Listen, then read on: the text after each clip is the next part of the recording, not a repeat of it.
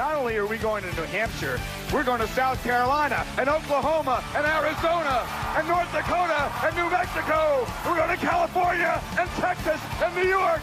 We're going to South Dakota and Oregon and Washington and Michigan. And then we're going to Washington, D.C. to take back the White House. Ah! You want me on that wall. You need me on that wall. You are listening to America's Healthcare Challenge with Sean McGuire. Join the conversation at 402-342-1290 or at 800-577-1290. Once again, direct from the American heartland, here's your host, Sean McGuire. And welcome back to America's Healthcare Challenge. Check out facebook.com/America's Healthcare Challenge for all of our latest thoughts and segments from the show. We're going to be putting up I guess you can binge listen the show if you're interested in it. We're going to be putting up about 4 segments here very shortly this week if you want to listen to this show or some of our other interviews, which have included national guests, politicians, policymakers, local experts, people that call in and that are fired up because they hear something. All of these things are can be found on this show. Have you ever heard of the website Zero Hedge? Have you heard of that website? I have heard of it. Have you read it before? I have. I think once or twice. When it was linked to, it was a link. Yeah. I don't go to that website on its own though. Well, it's like a guy. I don't know this guy's background, but he posts as Tyler Durden, so he's completely anonymous. And you gotta love any guy that calls himself Tyler Durden. Exactly. He really breaks down this article. It just came across here today. Why we are so unhealthy as Americans. And,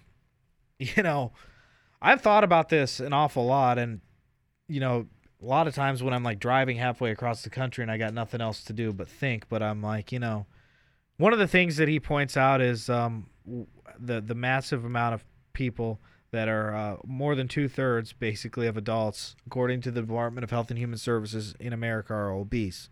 And individuals that are obese have a higher risk of type 2 diabetes, heart disease, high blood pressure, non-fatty liver disease, and other types of cancer, as well as osteoarthritis.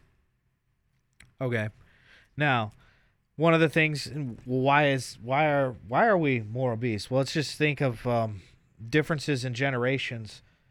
50 or 60 years ago, everybody was working manual labor, number one. Now everybody's working white-collar labor. 50 years ago, everybody was eating healthy food for the most part.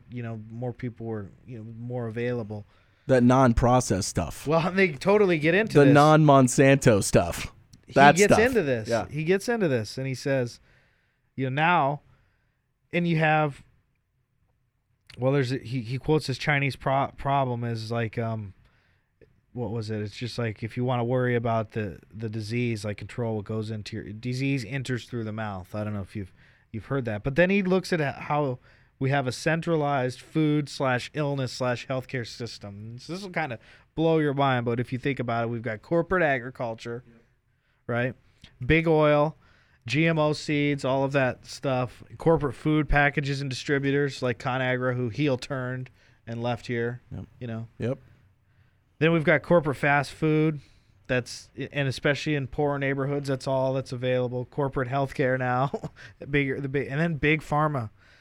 And so the question that he posed, and I'll throw this out there, like, do you think pharma really is in any hurry to like tell McDonald's to make their food more healthy? Absolutely not. Absolutely not. It's the same. I mean, it's the same. It's the same argument. I mean, these lobbyists. They're all tied in together. I mean, it's really a sad deal. I did a story on a bioinformatics program at my university, and they talked about how they're not only with the Genome Project, but they're also getting down to the point where they can. This is kind of gross, but they can study the bacteria in your stomach, and it's just like a fingerprint. The bacteria colonies in your stomach, I mean, are your unique snowflake, even down to the bacteria colonies in your stomach lining. And absolutely, people. I've got a sister who's really big into health food and that sort of thing, and she tells me all the time. And any person that works out at a gym on a regular basis, they'll tell you, diet is like 85% what you eat. And yeah, absolutely. I mean, everything that you eat has a profound effect on your health. And hey, one other thing, I can't leave without saying something provocative, right? And that is demonize Russia and China all you want for being who they are, but they have rejected our GMO food products. They will not import them into their country. Their seeds, the processed food, What none do of they that. eat? But they eat like bread. Right? Yeah, I mean it's staples. They're eating staples like we used to 100 years ago, 50 years ago. Yeah. But I don't know, this food illness now, people are getting ill from these foods. They have to be, I think. I know that they are. And so this really isn't a conspiracy theory, but, and I'm not here to be a total alarmist, but I just wanted to, provoke this type of conversation because it is something that is really affecting all of us. And so I would encourage you to check out this story. It's got some really great graphics that breaks it down. Can't really talk about it. You kind of just have to see it, but we need to.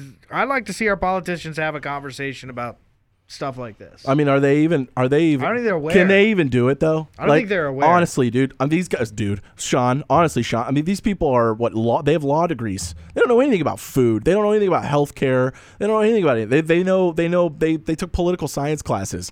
There is able to talk about this stuff as good as I am.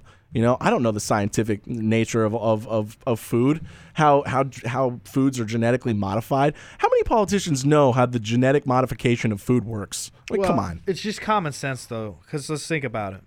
If a burger joint's selling a double cheeseburger for $1, that means that it had to cost them 20 or 30 cents to make. Right. Now with the minimum wage, that's a whole nother separate discussion. Right. So what are you eating? Right. What are you eating for 30 cents? A lot of, what is that, like filler? They put that filler stuff. It's not even real meat. They just put stuff in there and make it flavor it as meat or something. I don't know. But yeah, I mean, it's having a disastrous effect on the health of your average American.